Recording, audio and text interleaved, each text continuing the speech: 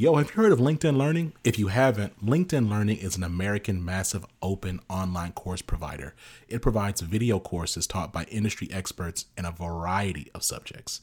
Now, why am I sharing this? I'm sharing this because Living Corporate is in partnership with LinkedIn Learning to provide diversity, equity, and inclusion courses. Listen, if you're trying to be a better ally, you want to understand better diversity, equity, inclusion strategies, or you just want to learn how to be a better leader, you got to check out the courses on LinkedIn Learning. So check it out. You can do it one of two ways. You can click the link in the show notes, or you go to LinkedIn Learning and you search Living Corporate. Again, link in the show notes, or go to LinkedIn Learning and search Living Corporate. I'll see you over there.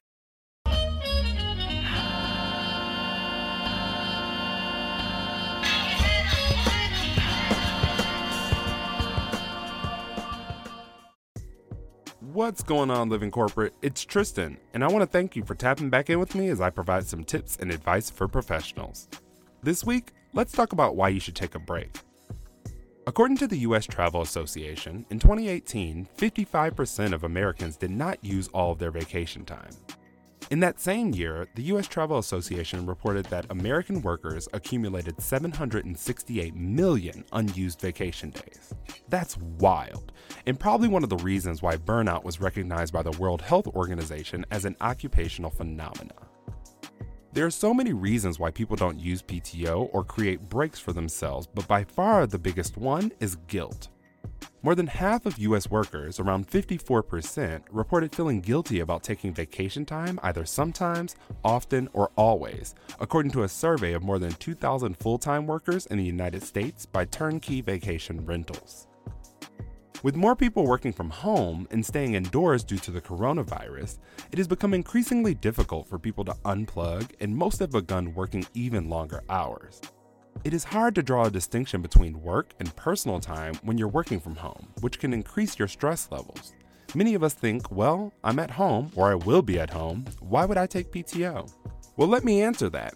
According to a study looking at the work habits of more than 600,000 people in the US, UK, and Australia, people who work more than 55 hours a week are 33% more likely to suffer a stroke and have a 13% greater risk of heart attack than those who work 35 to 40 hours weekly. Now, I'm sure you're like, well, since I can't take an actual vacation, what should I do? Maybe you simply take a day to devote to yourself, read a book, or watch a movie. Maybe you take a day to devote to spending time with your kids so you can feel better later in the week when you're not able to be 100% present. You could go hiking, learn a new skill, or even get to some of those home projects you've been wanting to do.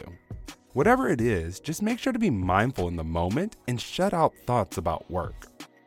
We have been living in a state of perpetual stress and anxiety. Take some time for yourself. I know sometimes it can feel easier said than done, but taking a break is worth it.